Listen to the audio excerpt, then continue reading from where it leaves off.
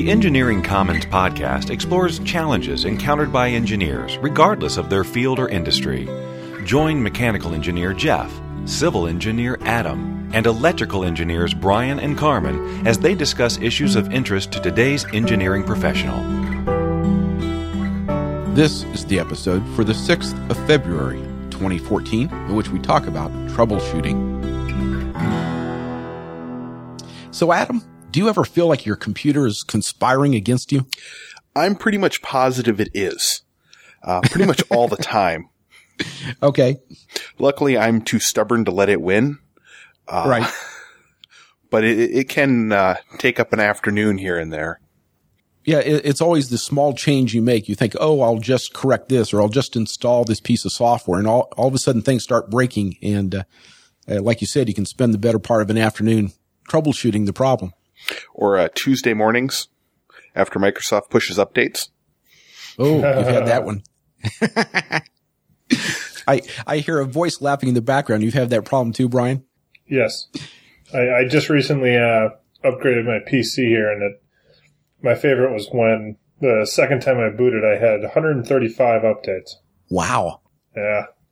Well, that's certainly a problem we run into a lot in engineering, is that we have a beautiful design, we construct it, we build it, we put it on the floor or on the bench, and all of a sudden it doesn't work quite the way intended, and we have to somehow figure out what the problem is. And so troubleshooting is an ongoing skill that engineers truly need. So since it's such an important skill, we decided that we had asked Bob Schmidt to come join us this evening and talk to us a little about troubleshooting, since he's written a book on that subject. And before we introduce Bob, let me first ask our listeners, if they haven't done so far, to please take the listener survey that we have up on our website. That's at theengineeringcommons.com. That survey will remain up through February the 8th of 2014. And we'd love to know more about our listening audience and what their likes and dislikes are. So if you wouldn't mind, please go take that survey and let us know a little bit more about you. So, as I mentioned, our guest this evening is Bob Schmidt, who's an electrical engineer with 40-plus years of experience dealing with software, hardware, and system design.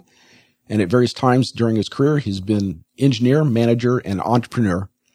He holds more than a dozen patents and is the author of a recently published book about troubleshooting titled The Dog Barks When the Phone Rings, an engineer's guide to solving problems.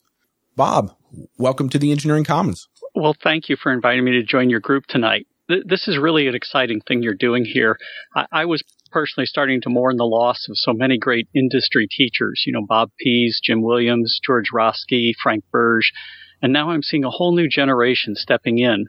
And you're using new tools to share information, things like YouTube, podcasting, and blogs, that in a very real way are very new to me. And of course, I'm really excited to join your podcast. After all, many friends have told me that I have a face that's perfect for radio. and That's why we're a podcast and not a Google Hangout. Yeah. And so as we go along, I hope people will remember it takes a lot of time and preparation to be this boring. Oh, well, thanks so much for joining us. And so what got you interested in engineering, Bob? Well, I got into engineering pretty young. In middle school, I veered close to chemical engineering, but mostly I was making fireworks. And I had a few too many close calls, and I found that electronics seemed a little bit safer. I passed the FCC first class radio telephone exam when I was 18 by studying books from the library. And then that gave me a license to work on broadcast transmitters like TV and radio stations. I worked my way through college in a bunch of different jobs, mostly for little TV stations, the kind that make WKRP in Cincinnati seem like a documentary. Right. Public access stuff? No, over the air, some actually major networks, but they were very tiny stations. My career's always been somewhere in the general vicinity of broadcasting or television or something like that. I'd spent a few semesters in college in the journalism sequence, but then I switched my major back to electrical engineering when I realized I was taking more EE classes than anything else. I still do some volunteer photojournalism when I get the chance, often for a local newspaper called the Broad Ripple Gazette. And I started in electronics pretty young. It was a real point of pride for me that occasionally people would say, hey, you're pretty young to have done that already. But now I go to my doctor and he says, hey, you're pretty young to have this problem already. That sounds a little bit like you, Brian. Didn't you have an interest in journalism as well? Yeah, I farted around in journalism for about 2 years before I navigated into the technicals area. Yeah. Yes, I probably would still be there had I not had a prof that told me I was clearly bored and I should go find a new major. Can't say I was ever bitten by the journalism bug, but I don't mind writing. That's good. That's good. Yeah. So Bob, did you consider, you said you considered chemical engineering for a while, but that once you got started on electrical engineering, that was kind of it for you? Right. I just, the bug bit me and wouldn't let go. And I hate to admit this, but I think I would do electrical engineering even if they almost didn't pay me. Ooh, don't tell them that. Yeah, I know. Don't tell anyone I said that. No, it's fine. No one actually listens to this podcast. It's just the four of us. Okay. And are you still active in amateur radio at all? I never did amateur radio. Oh, okay. I had many friends who were hams, but I did not do that. Okay, so you got your license for commercial broadcasting? Yes. Okay. Now, what was it about the curriculum in the EE program that you really enjoyed? Oh, that's a good question. Of course, I started mostly in kind of what I would call traditional electrical engineering, but pretty quickly veered off into the computer side and processors and how processors worked, and that whole innards of computers just grabbed hold of me, and I didn't want to let go, because what I realized somewhere in there was I could take the computer and make it do things that previously I had to build all the hardware, but with the computer you could just build some software. And nowadays it's even better because other people build the software and I don't have to do anything. So when you were an undergrad, what was the platform of choice? Oh, you're dating me. This is I know. Raspberry Pi. My first computer, I built a Motorola 6800. Yeah. Not 68,000, 6800. That's awesome. Wow. See, you say you're dating yourself, but I couldn't even put a date on that. And I had a magnificent 512 bytes of memory in that machine. Wow. Half a K. Yeah. I think we just burned through much more than that in this podcast so far. Yes. Give or take. Our normal podcast releases are, I think, in the range of 30 to 35 megabytes. So quite a bit more than what Bob had available to him. Yes. Okay. So you've written a book about troubleshooting. What in the world got you interested in this particular aspect of engineering? Well, I used to think that companies were paying me to design stuff. And then one day, in the midst of some deep despair over a really difficult problem, I had this moment of clarity that the problems were really why they paid me. If I did not have problems to solve, they wouldn't need me. Well, that's true. Amen. I'm currently slogging through the problem-solving phase at work right now. And, designing something seems really easy as opposed to making it work well. Yes. Of course, Bob, the dark side of what you've just suggested is that could be a reason why all of the equipment that I send to warm climates is really buggy and needs a lot of field service. Oh. Well, you got to head out on a plane. Got to do what the job calls for. Exactly. You're just that dedicated. So, Bob, your book, which we'll talk about in just a minute, is very conversational in tone. It's not like a reference book where it's, step 1, step 2. It's very conversational. But you talk in that about parables of problem solving, and I got the impression that was what you felt were the way that the lessons of problem solving were shared with one another. Yes, and it's not the only way that we share these ideas, but it's one way, and it's a nice, painless way. Because when we share these stories, a lot of times we laugh and we tend to remember them.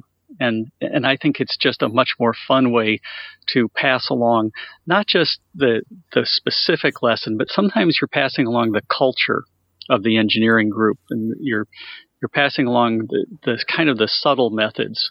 Mm-hmm. Oh yeah, it's like a rite of passage when you've solved some difficult problem or even some common problem that everybody else in your office has solved. Yes, it goes a long way towards getting an office climate together and kind of really feeling like an engineer. Well, you certainly know that you've made it in the group when you can sort of pitch into those stories and your contributions are accepted by the group. Yeah. You save your one-upman story for the big guns and when you really want to show off. Yes, right. But it's also true that it's more than just gratification about sharing your story. I mean, when you are truly lost and panicked, you'd remember all those stories that somebody has told. Anything that's even tangentially related. I think Dave had this issue with, this particular microchip processor. Let me shotgun style exactly what he did without thinking. Yes. You do all that fretting, and then the stories you don't tell are when it turns out to be you never had the damn thing plugged in. Exactly. Just narrowing in on that solution space. I think I run into that at least once or twice a week. I'm like, no, this was just working. What happened? I added one component, and then I'm like, oh, right. Yeah, I didn't hook up the power. And then it's like a brief 15 seconds of crisis. Yes. So, Bob, the title of your book is The Dog Barks When the Phone Rings, An Engineer's Guide to Solving Problems. And that's kind of an unusual title for a troubleshooting book. How did you arrive at that title? Well, the title comes from the first chapter, which tells a story of a fellow who's working in the telephone company. And he gets this call, and the lady at the other end says, I need you to come fix my phone. And he's kind of confused because he can hear her just fine and she can hear him. And she obviously could dial. And yet she says, no, you need to come fix the phone. And he says, well, what's the problem? And she says, my dog barks when the phone rings. And he says, well, we don't fix dogs, lady. and this the story's written a little bit more detailed, but it goes on. And finally, she says something about, well, you were just here and you put an extension in my back room. And this kind of makes him a little nervous because something's changed. And he knows what's changed, but he doesn't understand her complaint. Mm-hmm. So rather than send anybody else out, he says, all right, look, I'll come out, during lunch and I'll look at this. And he gets out there and sure enough, he arranges a test call and the phone starts ringing and this dog just goes nuts. It takes off, leaps into the air, looks like it's trying to fly away, and it's yelping and screaming. And he's like, oh, wow, and he slams the phone down and he goes outside and he messes around for a little while at the back of the house and he comes back in and he says, okay, I think I fixed it. And he arranges another test call and yeah, the dog's fine. Nothing happens. And so he goes back to the office and he explains to the guys there what he found. And it was that they had put a new extension into this woman's back bedroom. And, to keep the wire neat, they stapled it. Well, she had aluminum siding. Oh, and wow. The dog is on an aluminum cable run. And, and so, of course, what's happening is when there's ringing voltage, this poor dog is getting electrocuted. and he's yelping pretty good, and it's quite understandable. And all he had to do was, open the short and then put a little tape or something there to keep it from shorting again. But it was actually a very good lesson. And it was especially important because he had to listen to the customer. Her complaint was 100% valid, and yet at the beginning, he wanted to dismiss it. And so there's a lot of problems in life that are this way, and a lot of things where we tend to think, oh, that customer's an idiot. And no, turns out they're not. And so that's why that story has just always stuck with me. And so that became the title. Now, I should explain something. We're about to release a second edition of the book, and the title is going to be shortened. It's just going to be called An Engineer's Guide to Solving Problems. And for everyone who loves the dog and the story, I know that's a disappointment, but part of the intended audience here is engineering students and young engineers, new graduates. And the feedback that I've had from professors has been very negative about the existing title and the existing cover. They felt it was lightweight, lighthearted, and of course that was very intentional. We wanted to make it sort of fun, and I appreciate that you said the book's conversational, because that was very intentional. Mm-hmm. But you do need to be taken seriously by your own customer, and so in this case we're going to a little more tame cover, and the title's going to be much shorter. And will the story remain in the second edition? Oh yes, the story is there. In fact, and I guess I should hasten to add, anyone who has the first edition, I wouldn't bother to get the second edition. They're very similar. There's maybe a handful of pages have been added. All that information is out on my blog, and we can cover that later. But mostly, it's kind of just a little bit of a spiff up, to just kind of make it a little bit nicer for, let's say, an academic environment. Right. But the content will be primarily the same. And did you get into this market because you felt there was a lack of books that covered this topic? Yes. And I tell a little, very short story in the bibliography. After I'd written the first draft, I discovered that there was a book because someone told me about it, and they said, "Oh, there's this other book by a fellow named David Agans, and it's called Debugging: The 9 Indispensable Rules for Solving Problems," or I don't have that quite right, but so I bought a copy of Agans' book, and it's really excellent, and it's very parallel to the thing I do, where I tell fairy tales. All my stories start with once upon a time. Right. His are war stories. And so, he'll tell you a war story, and he's doing the same kind of thing. He's telling stories to illustrate these points. And his book is excellent, and I highly recommend it. I really do. But you felt you had something to add to the conversation? Yes, I think so. And, our perspectives are a little different. The way he organizes his troubleshooting rules is different from the rules that I try to, suggest. I'm not very religious about troubleshooting rules. I think that people just need to find a method that works for them and then stick with it. Right. And so in your book, you promote the 5 questions approach. Yes.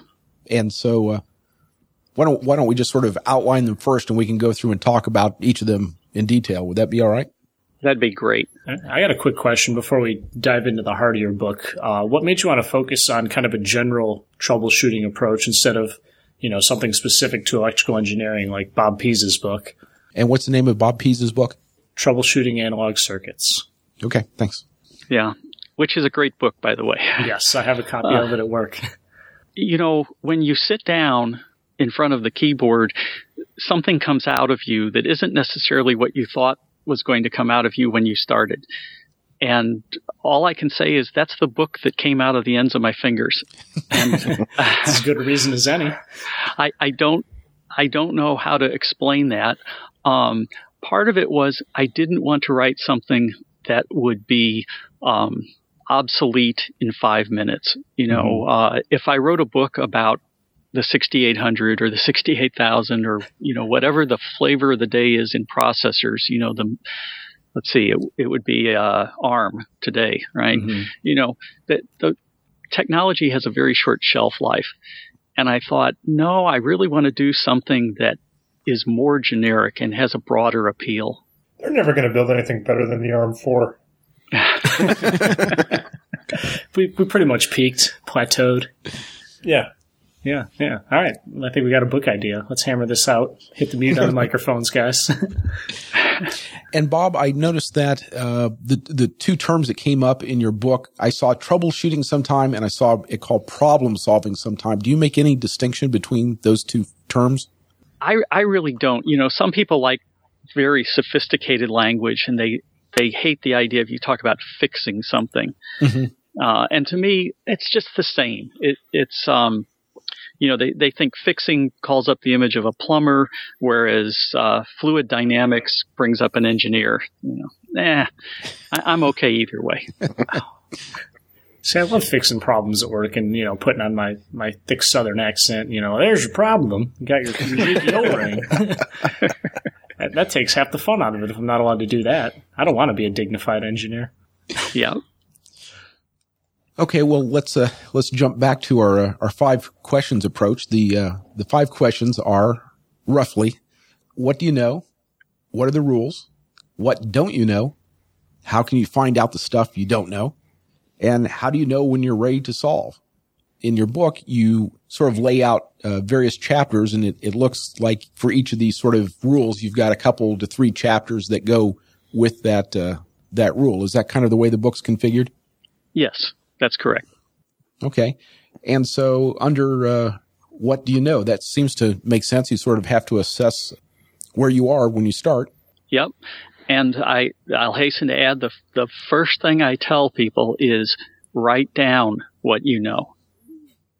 It's fine to, brainstorm and make lists, but you really need to write it down in a way that you can communicate it to other people. And so is this the reason that when I was an undergrad that I thought that my profs were being cruel and unreasonable when they made me start every problem by writing down at the top of the engineering pad, here are my assumptions, here are my variables, here's my free body diagram? Yep. Well, if you picked up on it when you were taking those classes, you were a lot smarter than I was. It took me about 40 years to figure out that all those classes I took, physics and the very basic electronics and all these things, they were all doing the same thing. They'd say, well, here's some variables and here's some relationships, and you just got to learn to plug it all together. And they really were teaching the same method about what do you know, what don't you know, the rules. Well, rules are just like equations or relationships. What don't you know? That's your variables, your unknowns. And then it's like, well, how am I going to find out the stuff I don't know? Well, in most of those classes, you just find it out by calculation. But sometimes you have to do estimation or you have to do research to figure out those answers you don't know. Mm-hmm. I'm just shuddering thinking about initial value problems. I'm shuddering thinking about work. But I'm skipping ahead to how do you find out the stuff you don't know. Wikipedia. Well, before we did jump into that, you talked earlier about the importance of listening to the customer to find out what the problem is. I take it you feel like communication is pretty important in the troubleshooting process? I sure do. And it shows because I have several chapters at the beginning of this book that just talk about where better communication would have sped up that debug process. In a very strange way, I've often found that the most important the debugger needs to tell some fact is the debugger himself. In other words, if I'm doing the debug, I need to tell myself some knowledge. And let me say that a different way. When you write down your understanding and your knowledge in really clear ways, you often immediately see where you've gone wrong. So sometimes there's nothing further to debug. You say, there it is. I forgot to carry the 1. I forgot to include vibration. I forgot about heat, or I missed that requirement in the specification. And it's just the act of writing it down helps you.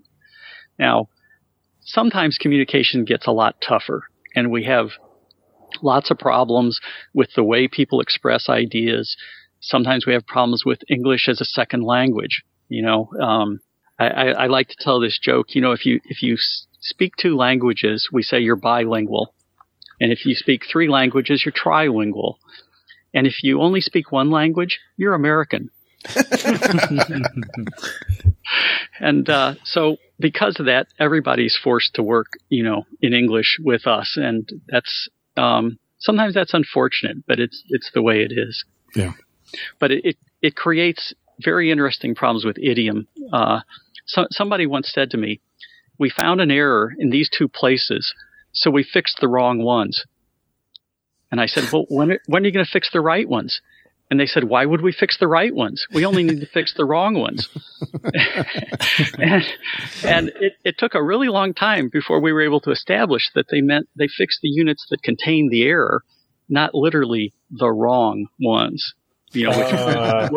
which we would have interpreted as they fixed the incorrect unit, but they just meant these units were wrong, they were bad, and we fixed them. Makes sense. I was going to say, also keep in mind when, to anyone out there who's dealing with somebody with English as a second language, speaking a second language is hard enough. As jargonistic as engineering can be, it's twice as tough. Yes. Oh, yeah. Yeah, and we throw in a lot of sports metaphors too, and that really throws them. Yes. Yeah. Speaking of, talking out the problem and what's required, I saw you'd had an article on your site there, Bob, about what customers don't understand, and you had a really nice quote in there that I took to heart. Was everything is trivial for those who don't have to do the work. Yes.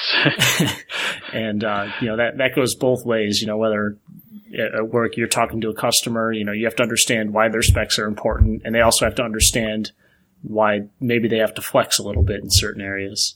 Mm-hmm. I thought that was a really good post. Yeah, I've suffered through that many, many, many times, and unfortunately, I think I've inflicted that same problem on other people. I think I'm just as guilty as you are. Yeah. So, Bob, is there, since communication is important, is there anything that we as engineers can do to improve our ability to communicate clearly?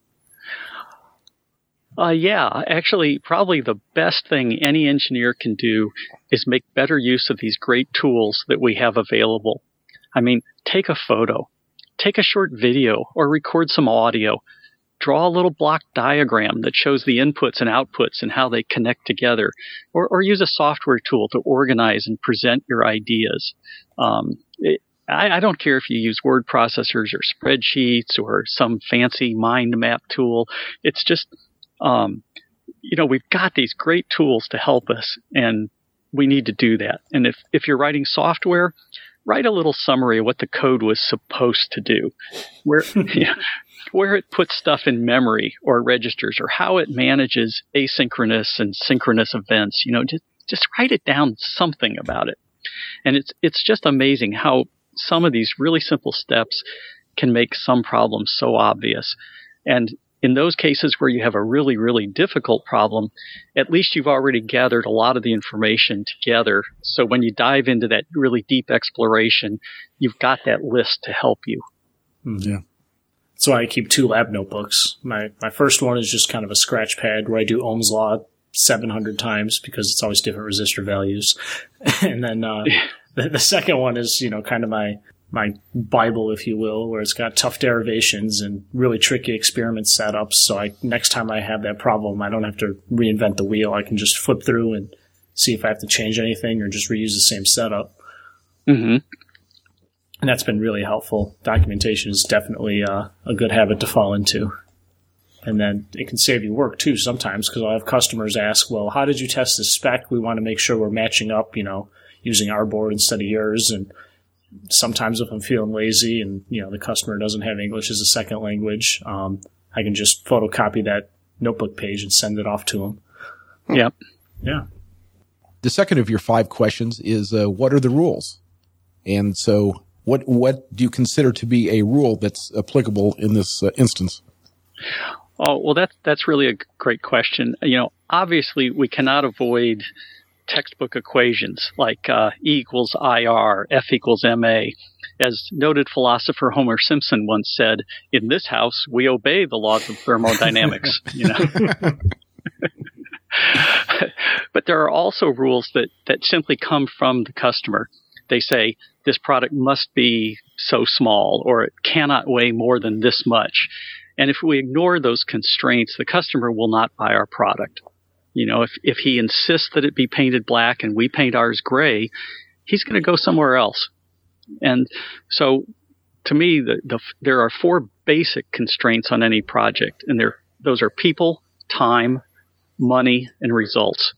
I even have T-shirts that say that on the front. People, time, money, results. That sounds an awful lot like the triangle that we went through on our last episode about project management. Does it not, Adam? That sounds really familiar.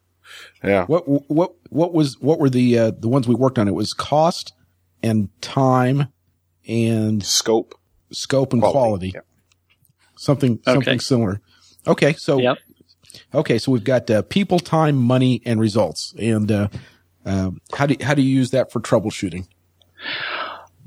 Well, it's not so much that you use that for troubleshooting, but you have to always be aware. There's going to be times when your boss comes in and he says, you don't have any more time. Or he's going to say, I'm sorry, we don't have the money for the tool you want to buy to solve that problem. Or if he's the boss, sometimes he's looking at the people he has and he says, well, yeah, I'd like to have someone else solving this problem, but these are the guys who work for me. And so he's got to deal with the people he has. And so all of those are limitations or constraints to what happens in the problem solving. Mm-hmm. And so how do you go about determining which of those constraints are, valid and which ones may be just political hurdles? Somebody sort of has a whim or a whimsy and decides, well, I want all the units to be gray instead of black or black instead of gray. Wow. The only answer I think I can give you is to say, if you're going to tell the customer he's wrong, you'd better have a lot of science to back you up. Okay. It better not be an opinion. Yeah. For example, if he tells you he wants an 800-watt product in the size of an iPod, well, maybe you can build a sample with nothing more than a resistor that demonstrates the minor heat problem he's created. Because this little bitty package is not going to get rid of 800 watts. But every business is different. And remember, there's also legal constraints on a lot of projects. So protecting public safety, that's more than a political hurdle. I'm sure you know that story where NASA sent a probe that missed its Mars insertion orbit because a set of calculations used the wrong units. And millions of dollars were lost. But sometimes stories of engineering failure are much more serious. There isn't much that's funny in an air crash investigation or a building collapse. But I really encourage all engineers to read about air crash investigations, because there's some real amazing stories there about assumption and the limits of humans and the limits of the machines. I know you know the works of Henry Petrosky because you mentioned his book in a previous podcast. Yes. And he writes about he wrote a book called To Engineer is Human. And he's written many other books about engineering and design failure. And Dr. Petrosky said something very cool during a talk in Washington, D.C. It's up on YouTube. And he was talking about the difference between science and engineering. He said that when a great success happens, like landing on the moon, the headline the next day will say it was a triumph of science. But when a disaster happens, such as a rocket blowing up, the headline will say it was an engineering failure. Well, so once one has determined what and one has determined what the rules are, as defined by the constraints of physics and the constraints of the customer's demands and wants, you have the third step of your 5 questions is what don't you know? Yeah, and boy, does that one lead to arguments when I talk about that or discuss that with people. Is this another case of the unknown unknowns? That's amazing. That's exactly what I was just about to say. Oh, okay. Donald Rumsfeld famously talked about that in a press conference. I was literally about to say that. I can't hear that statement anymore without thinking about that press conference. Yeah. And, so maybe lots of experience helps. And maybe sometimes that experience gives you that, that tingling sensation in the back of your neck where you say, there's something we're missing here. And you know that there's something unknown, but sometimes it is very clear to you. You'll say, "Well, I know the signal goes into this block, but I don't know what's happening inside of there. We need to know more about that." Or you say, "I know this product's getting too hot, but I don't really know why." Mm-hmm. And so it's okay to just write down, "We don't know why it's getting hot." And so you're just kind of trying to focus your attention and say, what do we what is it we're missing here? What do we not know that some amount of study is going to find out? Because you don't want to waste all your time chasing things either that you know or that you don't suspect have anything to do with what you're trying to solve. As one would think by the book title story about the dog barking, when the gentleman started that, he thought that was extraneous information. Yes. And so is there any way to get a feel for this? How, you're not going to look up in a textbook that says what you don't know is the heat factor. Well, I guess I'm a big fan of reading other people's designs, just like we read books or watch movies or something. I think that good debuggers are really good readers of design. They study other people's output, what is somebody else's product or their design, and they try to figure out what problem the other designer was trying to solve. Now, sometimes that's very much a puzzle, and you really can't tell. But I just think that studying other designs gives us the equivalent of their years of experience without some of the pain. Well, as you say this, it pops into my head. Did you read The Zoo Circuit by Jim Williams? No. Oh, it's a great case study in design. He goes through a voltage to frequency converter or frequency to voltage, one or the other, and he had to meet some specs that he thought were just impossible to meet, and he walks you through the design process perfectly. It popped into my head as you were saying this. Okay. I'll put a link there so we have it for the show notes. Oh, that'd be great. Yeah.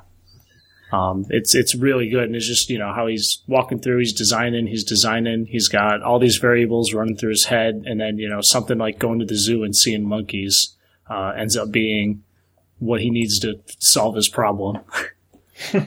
Okay. It goes really well with troubleshooting, sometimes there's a bit of luck to it and a lot of randomness and working on a problem for a while and grinding it down. So you're recommending going to the zoo to solve your debug problems? In this particular case, yeah. That's what he's christened the circuit. And then Jim Williams wrote, I don't know, probably more pages than I care to remember. And he's called it the Zoo Circuit quite a few times. So let me ask you a question. Sure. How many times have each of you solved a problem in the shower in the morning? In other words, you worked for a week or 2 weeks or 3 weeks before and you couldn't find the problem, and then you were off doing something really mundane, taking a shower or shaving or something, and all of a sudden you knew the answer. It just came to you. If I could have written my thesis in the shower, I would have gotten it done in half the time. Okay. All the time. At almost every major breakthrough, I was taking a shower or something like that. And why do you think that was?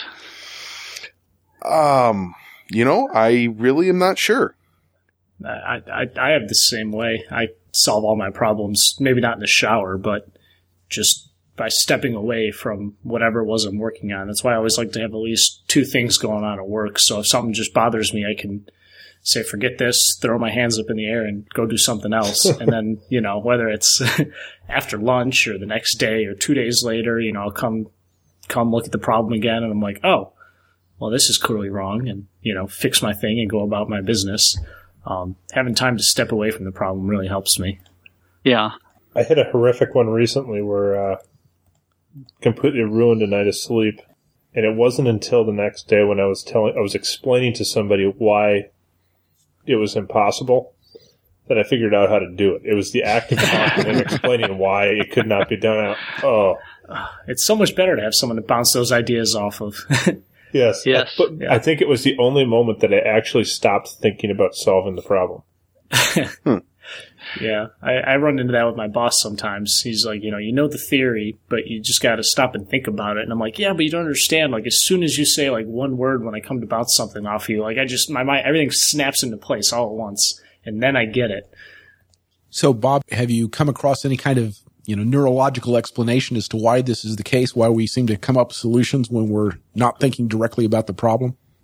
Yeah, well, I believe that I've read, and now you're going to ask me where I've read it, and I'm not sure I can tell you, that it's actually very, very common for people to solve problems in the shower, and it's because their mind is very much running over the thing, but yet it's it's sort of more back of the mind. They're not so focused on it.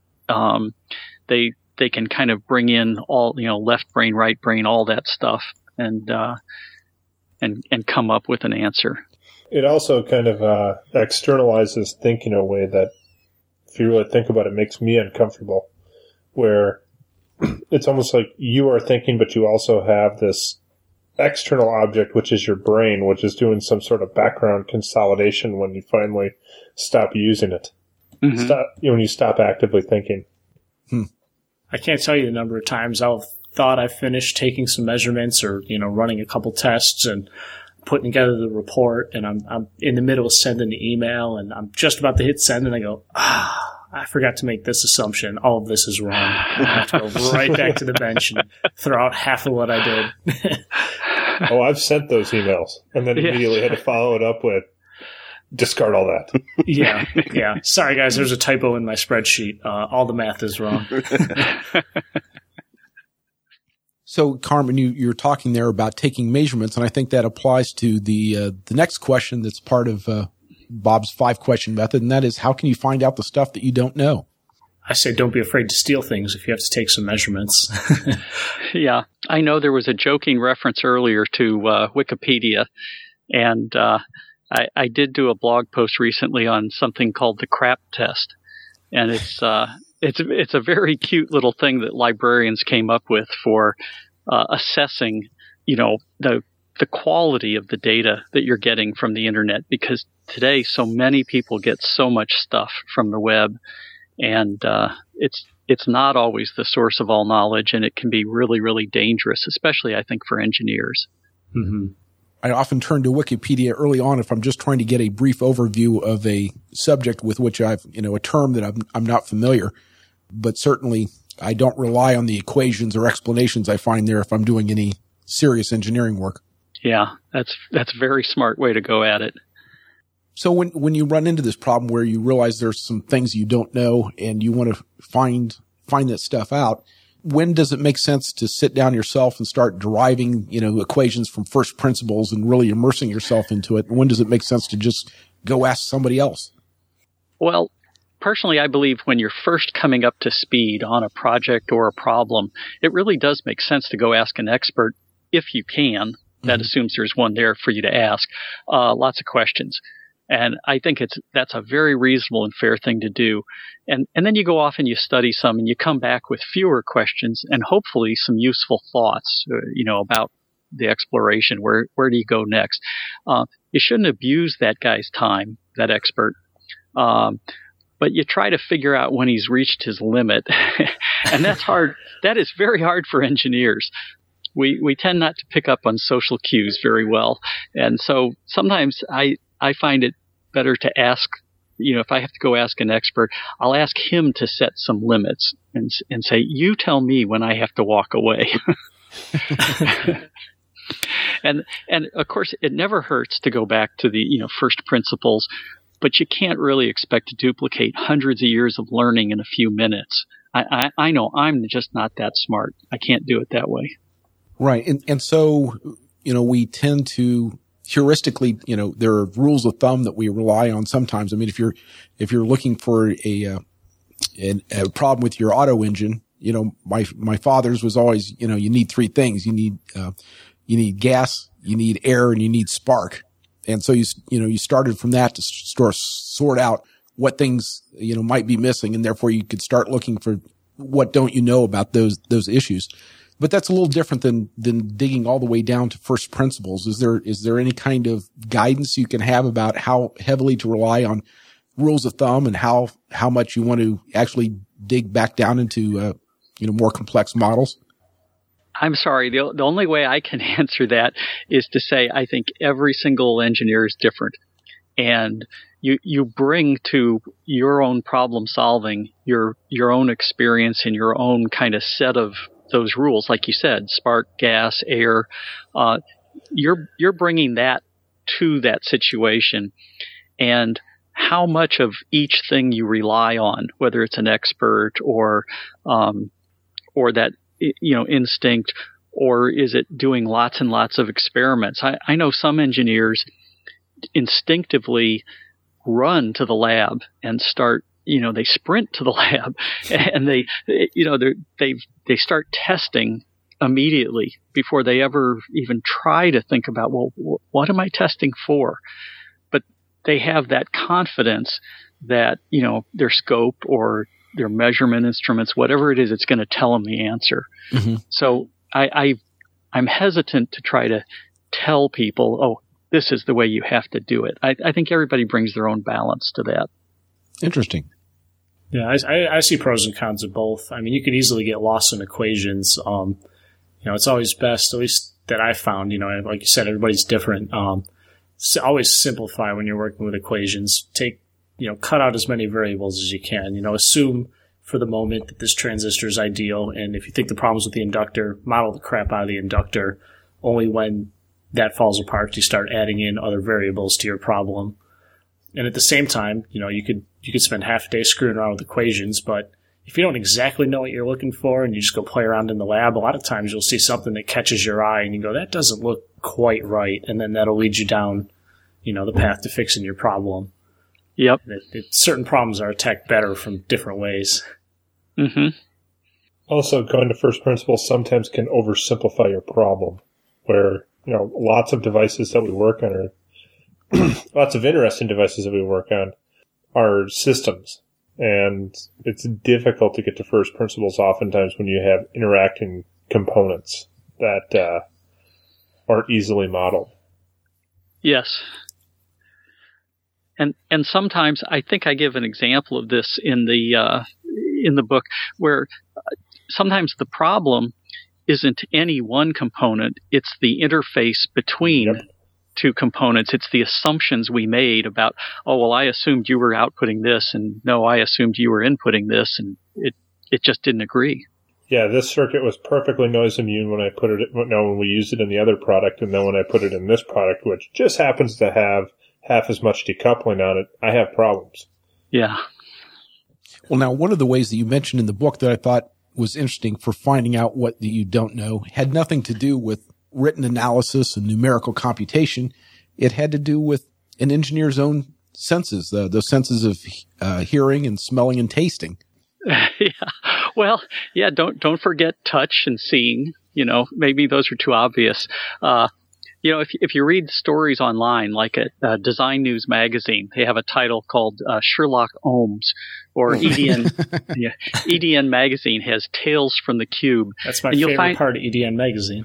Yeah, you find these countless stories where an engineer has rediscovered that all silicon junctions can be photoelectric devices. Yes. Or they rediscover that copying machines generate huge amounts of electrical noise, and so lots of debug stories involve this element of, quote, I suddenly realized that I had seen something flash at the same time the problem happened, unquote. It's that, and you can substitute, I heard some noise, or I felt something odd, or I smelled something burning just before or after the problem, and it's that sensation, and you're trying to, both quantify and identify.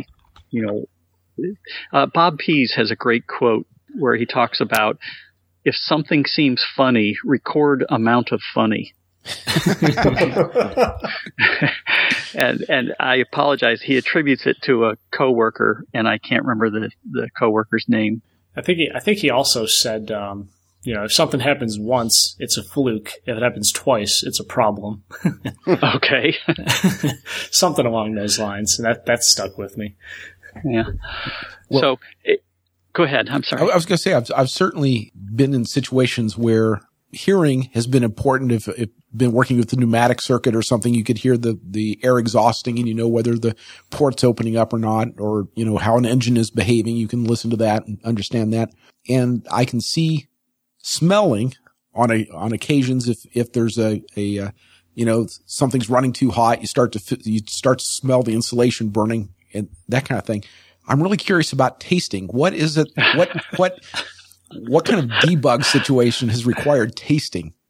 Well, so in an engineer's guide to solving problems, I tell a very short story where my wife was at a car repair shop, And the owner of the shop stopped by, and he told her that he recognized a problem with the transmission because the transmission fluid tasted funny.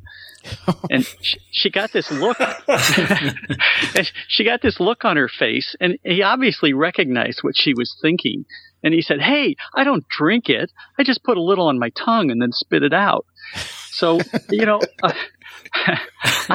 I'm really glad that as an electrical engineer, we generally try to keep the gear out of our mouths. But, obviously. This is where we put the caution in. If you're going to lick your circuit board, turn the power off. Yeah, that's right. Yeah. So anyway, that was a very short story that I kept with me for a long time because we were so surprised. Maybe I'm not getting enough tantalum. That brings up another important point. It's only stupid if it doesn't work. Yes. And it kills you. That too. You've been watching too many football game commercials. I think I read that on the internet somewhere, but we'll attribute it to football commercials. All right. The Super Bowl's coming up. Right. Can we say Super Bowl? Or are we going to get sued? Do we have to call it the big game? The big game. Yes. The big game. Yes. Colbert's calling it the superb owl. Nice. Bob, in part of your book, you talk about taking measurements while you're in the process of trying to find out stuff that you don't know. So how important do you think it is to be concerned about taking measurements that are statistically valid? I mean, you can go in and you can get on the bench and you can say, okay, here I've measured the voltage across in a couple situations and it looks like it's around, 6.5 volts. So I'm happy with it.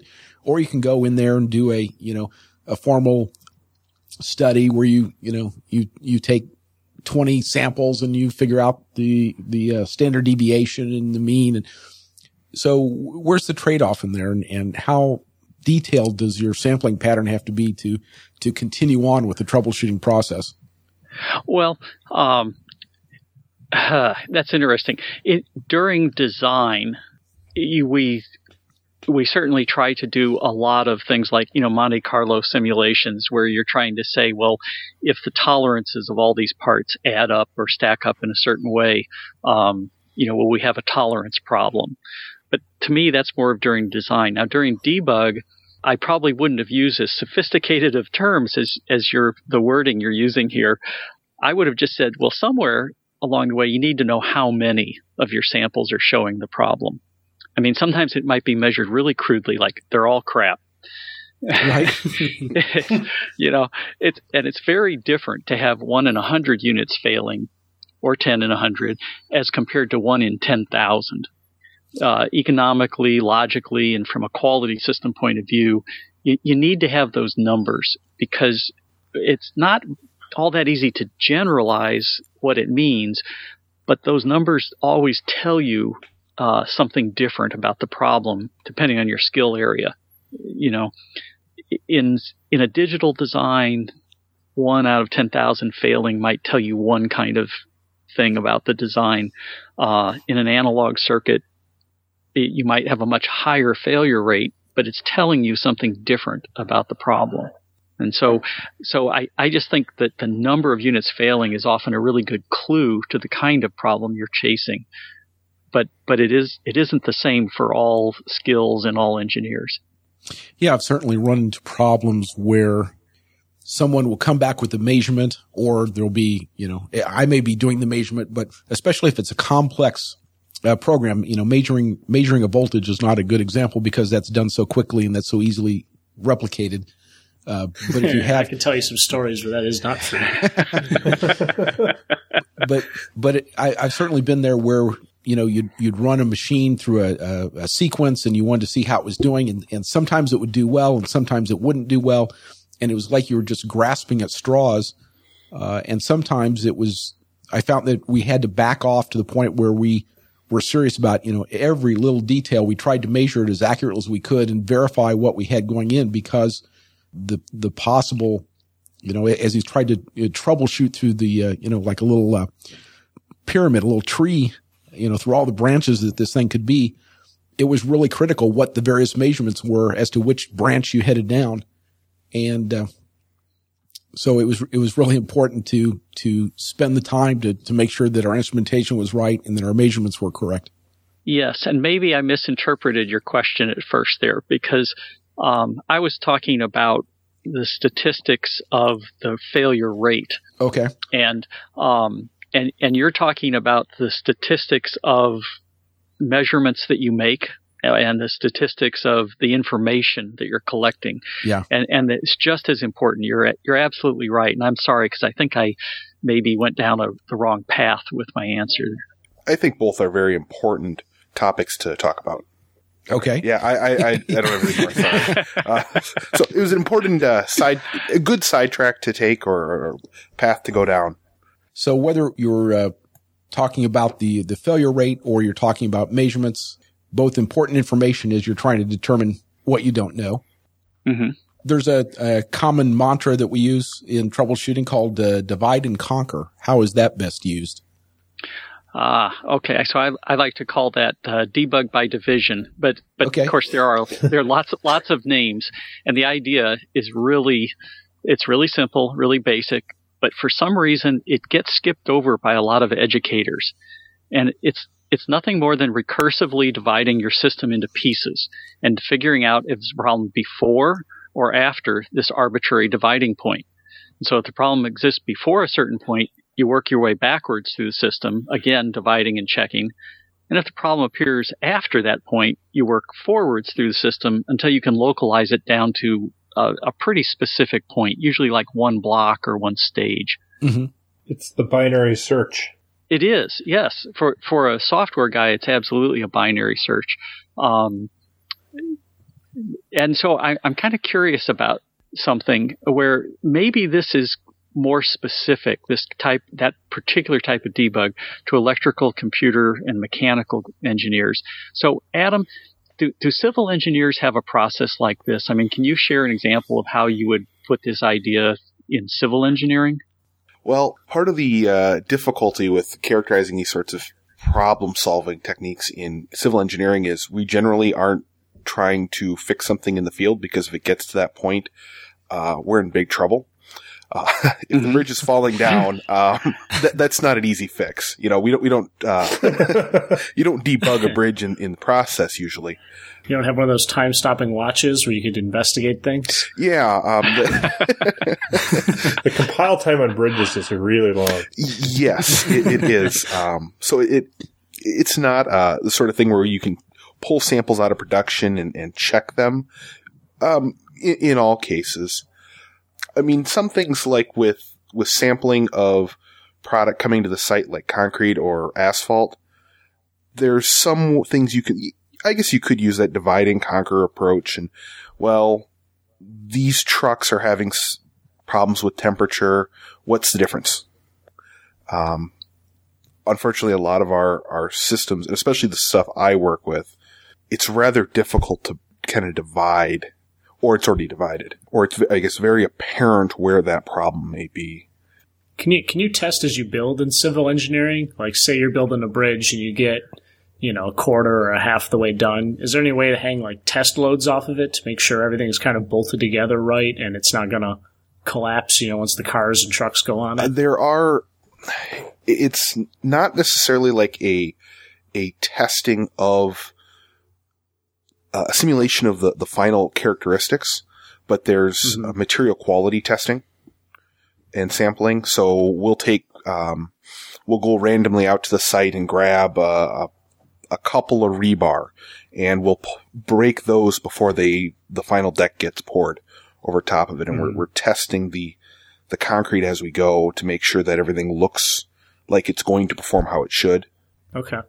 And then it's usually more of a material problem than it is a design problem. Gotcha.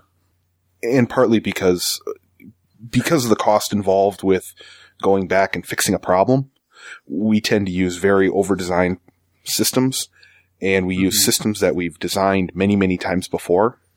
So we have a lot of confidence. We have a lot of confidence in how to design a concrete beam. Gotcha. Just had a funny image of like building half a bridge and hanging a test load off of it, and it collapses, and you've got to start all over. Measuring deflection, yeah. The deflection was infinite. Yeah. But you're also involved in traffic management systems, are you not? Yes. I mean, I imagine you have similar problem solving. You try something, be it the little lights that they put on ramps, or scheduling of lights on a highway. I imagine there's some tweaking and debugging there. Yeah, I guess that would be I don't get involved in the actual debug of a lot of those systems, but yeah, a lot of those are electrical systems we're debugging, so it's much like everything else we've talked about. Well, I was actually thinking the traffic itself. Yeah. Things bind up at this point of the day, and they shouldn't. How can we improve things? Yeah, we can look at things and try to break them down into, okay, this intersection's the problem, so let's look at what's coming in, what's going out of this intersection, and then tweak parameters a little bit here and there. Very, very similar to how you would do it in an electrical system. Mm-hmm. I think this is what they were doing out in New Jersey. I think they were using the divide and conquer method to test how well traffic got over the bridge. Hey, you know what? When they closed those lanes, it didn't. Was that the null hypothesis? Yeah, there are certain very well-formed rules. You need certain number of lanes. But that's a very different issue. Back to that political obstacle. Yes. Yeah. Plus in traffic management, your time constants suck. I can change a resistor and know in 20 microseconds if it worked or not. You change some light timings, you may have to wait a month before you figure out if it works. Well, and it may have been a problem the day that we were out there, but it isn't the other 364 days of the year. Yeah. Things are just so variable, so you do different statistical sampling and just look at everything with that statistical caveat. I can't go out there and count the cars and say, okay, this is how many cars there are. When if I were doing something with an electrical circuit, I can plug my voltmeter on there and, I know what the voltage is. It's not going to go up 10% at any given point in time in the exact same conditions. Again, Carmen, Adam's implying that a voltage is easy to take. You're indicating that's not the truth? No, and this kind of goes back to one of the points I kind of half made before. When you're troubleshooting, you can never have too many pieces of equipment. Beg, borrow, and steal, whatever you need. I've got quite a few tests. I wish I could go into more detail about it, but unfortunately it's an ongoing project. But it's a very Rube Goldberg-esque test setup where in order to test a very specific thing that isn't matching up to what the guys in the automatic testers are seeing, you got to coax the circuit into a certain state, and that requires, raising this voltage, overdriving this pin, and, spinning around exactly 3 times, and all sorts of fun stuff. And I'm stealing stuff off people's bench constantly to run it. I hate running it because everyone hates giving me their stuff, but they understand it has to be done. Right. And the number one rule of measurement is my measurement tools are trying to lie to me. How? Yes. Oh, yes.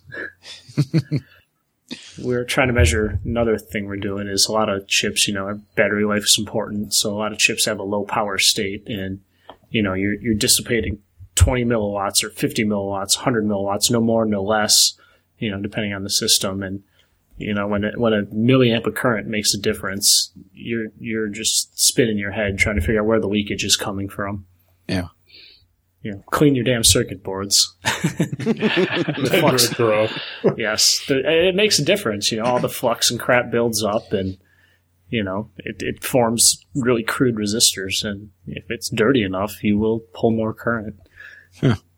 Yeah, it's not a fun problem to debug, but it's. But somebody has to do it, and it's your job. Exactly. That or my high-speed lines always work whenever I hook the scope up. Mm-hmm. Or, I can't see my noise when I hook the ground. No. The worst one is I see the noise when I disconnect my my reference line. Mm-hmm. That's always fun. Yeah. A lot of times we're trying to measure, very like overshoot and ringing and rise times on, the phase node of a buck regulator, which is pretty high power as far as, general electronics go.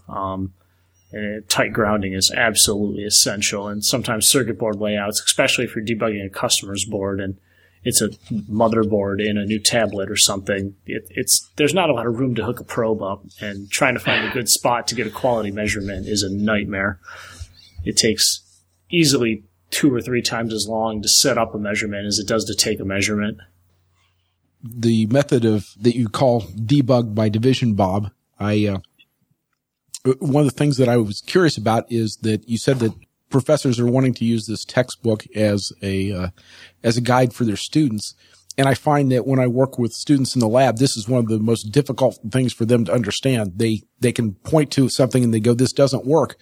But when I start sort of probing, have you checked your inputs? Have you checked your outputs? Have you checked something in the middle? They seem pretty clueless as to how to go about this. And I know that people learn through experience and on-the-job training, that kind of thing. Do you have any advice for how young engineers might learn how to properly apply this debug by division method? Oh, wow. I learned it just by watching someone else do it. Literally looking over his shoulder as he pulled out about a 4-foot or 5-foot long schematic that was incredibly long, and I was totally lost reading it. But he said, well, we're getting out here and we don't know what's there. We can see the inputs way over here on the left side. They're good. So it's somewhere in between. And then he'd just start, working his way through that. Right. And so sometimes just watching one example, I think, is enough for people to kind of get the idea.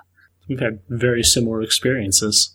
Yeah. Yeah, on an internship. And for all the listeners who have been following since I joined the show, you've probably heard the story like 6 times. But I was working at GE, and the one designer there was, I was kind of his tech on my co-op, which I'm not complaining about. I learned so much. And yeah, I was just looking over his shoulder as he was debugging the circuits he designed and seeing what he did. He'd always have me solder on the power circuits first to make sure we had stable voltage rails, and we could always count on those, or so we think. Before we move on, and how to break everything up.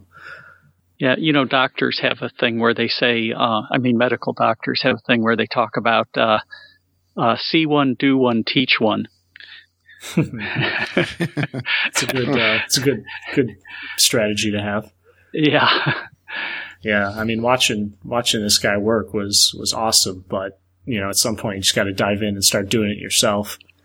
Yeah, because you can check the inputs 100 times until you're blue in the face, but until you're actually debugging a circuit and you forget to check the inputs and it bites you in the butt, it's not going to really sink in. So Bob, the final question in your 5 questions method is, how do you know when you're ready to solve? How do you know when you're ready to solve? Well, that's a good one. And in an engineer's guide to solving problems, I do give you some warnings and some challenge questions to help you decide if you've reached a valid solution. So under the warnings, I've got things like correlation is not causation. And then the second thing right after that is your theory of causation had better show good correlation. So that's it's a little contradictory, but you always have to keep that in mind, that just because, it seems like every time I close this door, the light goes on. Maybe they are related, but maybe they're not. And so if you come to the conclusion that they are related, you'd better have really good correlation. It ought to be 100%. But if, you have to watch out for voodoo there. I talk about there might be more than one correct answer. That's a very hard thing when you're coming out of school. New graduates really struggle with this idea of, there's not just one answer. There's a million answers. There's 10 million answers, and we're just looking for the one that's the best. Certainly, sometimes in a debug, when you've got a big problem, you need to undo your fix and check and see if the problem comes back. Mm-hmm. Because if the problem doesn't come back when you take your fix away, then you probably didn't fix it. Right. It just was intermittent and just kind of disappeared for a while. Yeah. And then related to this more than one correct answer, there may be multiple paths to a good solution, and your way's not the only way. And equally, your boss's way is not the only way. But politically, you maybe need to listen to him when he tells you, here's how I want you to solve this. Right. Yes, when your boss makes a suggestion, have you checked this? That's your next step. Yes, that's a very good idea. And then the last one in the warnings is I say never allow a defect or a problem report to go by without documenting and hopefully fixing that problem. Somebody once said it to me, if you see it during development, you will see it during production. And it will be at the worst possible time in the worst possible way. So, it's a good idea to just don't ever ignore a problem that's actually visible. If you can tell it's there, go fix it. Then I have my challenge questions, and I talk about, how did other people solve problems like this in the past, which leads right into that whole thing about good writers of design or good readers of other people's designs. And you need to figure out, are you being a good reader? Are you actually paying attention to? I'm not saying you have to copy what other people do. I think that comes across sometimes in a bad way. I'm saying you need to understand what other people have done. Right. And then there's this next challenge question about, could your design have ever worked the way you're saying it works? Could it have ever worked that way?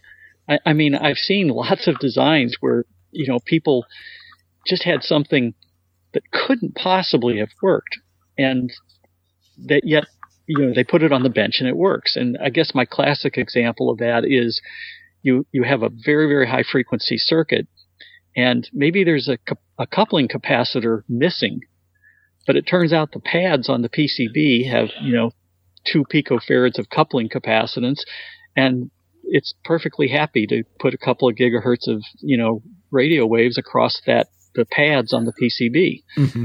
And so actually it shouldn't have worked that way. And, so the next question is, does it work that way now, the way you think it works? And, you have to answer that, you have to challenge your assumptions. Right. And then there's another one about, are you suffering from optimism bias? Yeah, boy, engineers are human, and there's times we really, really want it to work. And so sometimes we'll actually look at something that's not working, and it's obviously not working. Mm-hmm. And we'll say, oh, it's working fine. Yeah, we want so badly for the problem to be solved and to go away. Yes. Yeah. And then my last two, I try to run through these quick. It's just, how complete are your checklists?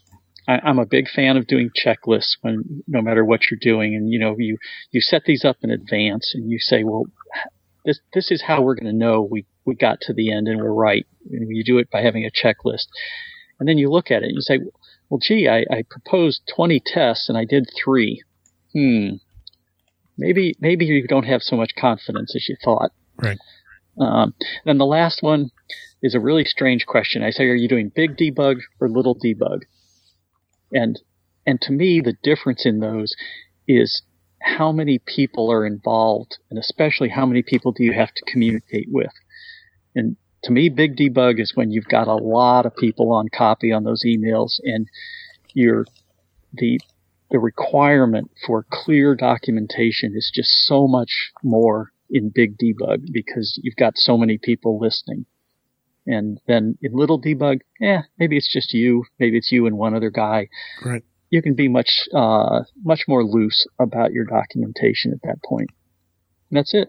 Right. And I've certainly seen where as the group gets bigger, the time you have to spend on communication gets much more important, because otherwise it becomes like the game of telephone where somebody whispers something to the next person, it goes around. And if you get a really big group, and especially if problems are going on in the project, some really strange rumors can start circulating, and you end up dealing with a lot more political problems than just technical problems. Oh, yeah. I've taken, especially as, we start doing bigger and bigger chips at work, like we said, documentation becomes very important. And I even started documenting my documentation. Not a lot, but enough, because I can't always assume I'm going to be there to explain, what was going on when I was taking some measurements or what I was thinking when I set up this experiment. So, on like every scope capture, I'll throw up the software we have to take scope captures. You could add notes right to the image, so you can save it with that image. It'll always have those notes, so I know if someone's looking at it. They'll always know what my input voltage was, what inductor size I was using, what my train of thought was in taking this scope shot. And it's helpful for me too, when 6 months down the line a customer has a problem and like, oh, I think I documented that. I can quickly go through what I have and see if I actually did or not. Another little tidbit I've picked up. Mm-hmm. Oh yeah, I think that communication is really important. Yeah. So we've once again run well past the hour mark, so we should probably think about wrapping this episode up. So, Bob, are there any changes that you'd like to see made in the engineering curriculum that might help young engineers with their troubleshooting skills? Oh, boy. Well, actually, I think one of the biggest changes that I would recommend is already underway at a lot of schools. I've been reading that many, many schools are moving to project-based classes, and they just throw freshman and sophomore engineering students into some kind of a challenge, maybe an arbitrary problem. Mm-hmm. And those students have to work as a team, and they have to go through all the same issues that a project in industry will face. They're forced to debug stuff. At the same time, I really think that engineering schools need to emphasize that debug or troubleshooting or fixing, whatever you want to call it, is an inherent part of design. If debugging is the process of removing errors from a project, then designing must be the process of putting errors into the project. We're going to make a lot of mistakes, and the trick to success is to find and fix those mistakes quickly. Yeah. Yes. I was thinking about this question too when I was preparing for the show, and a lot of it matches up with what you said. More hands-on classes. Keep pushing the co-ops like some schools are doing. And then just what I think would be a cool idea and what I would definitely like to, if I was a student, go attend was, maybe, it's really hard to fit new classes in, but even just some seminars or a lecture series, invite engineers in from the field and have them discuss a very complicated problem or something interesting that, they saw and how they work through the problem. And then you get to see, the little bits of theory, like, if I'm not focusing in E&M, I don't understand how it's important. But, when you're trying to measure a signal with a 6-inch ground lead and all this noise is showing up, that it helps kind of tie home what you're learning in class. And, if you do it for an hour once a week or something, it's not a lot of time commitment and could give some benefit to it. Just my 2 cents. So, Bob, you have a entertaining book here. I enjoyed reading through it and learned a few things. And we were only able to cover a small portion of the book in this evening's conversation. But I do appreciate your willingness to come on and share your knowledge with us this evening. Well, thank you. I really enjoyed this, and I appreciate that you were willing to bring me in to talk. Well, since we only got through half the book, maybe there's a part 2 in the works. We can do that when the second edition is ready. There we go. Part of his book tour. Let me share one set of end thoughts from my side. There's one thing I've been thinking about a lot since writing this book, and it's a very fair criticism that I only write from my own experience and the experience of those people that I've worked with over the years. And I've always worked in an environment where products are generally mass-produced, and we have the opportunity to build and test them one by one. And in fact, we can stress test huge numbers of samples and then just throw them away because they're small and they're different. But engineers like Adam, in the civil engineering field, you can't build that full-scale skyscraper or bridge or whatever and then push it with an earthquake to see how well it holds up. You have to use scale models, and that's really why I wanted to ask that question: is does any of this apply? And I think he said in a very real way, no.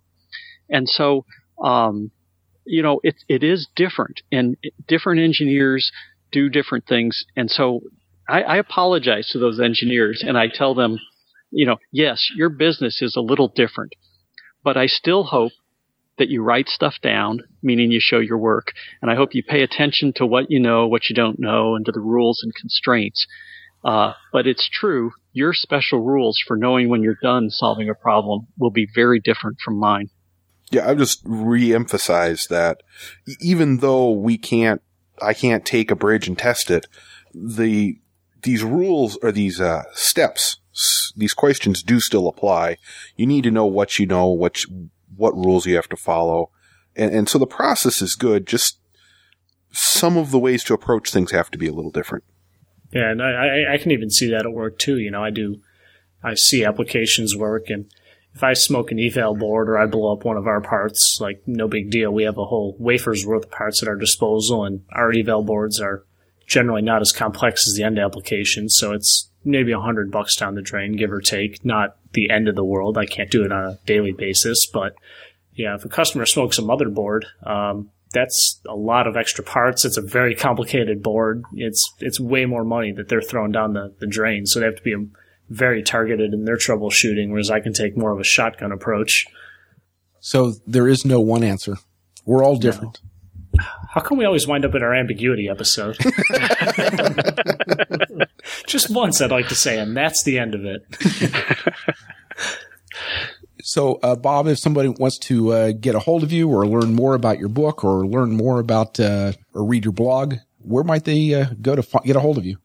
So on the web at www.prettygoodproblemsolver.com. It's all written together, no spaces or dashes or anything like that. It's just Pretty Good Problem Solver. And it's where I try to encourage people to become pretty good problem solvers. And that's the intent of the title there. Fantastic. And when does the second edition come out? It should be available on Amazon, and then shortly thereafter through classic book sales distribution in about 2 weeks. Well, fantastic. So that our episode will come out at the beginning of February. So just that'll be about a week after that. Yeah, but it's not exactly, it's not a microsecond precise schedule. So right. let's say middle of February. How's that? Okay. That sounds terrific. Well, Bob, thank you so very much for coming on this evening and joining us on the podcast, and we certainly appreciate it. Okay, thank you. Thanks for coming on, Bob. Good to talk to you, Bob. Thank you.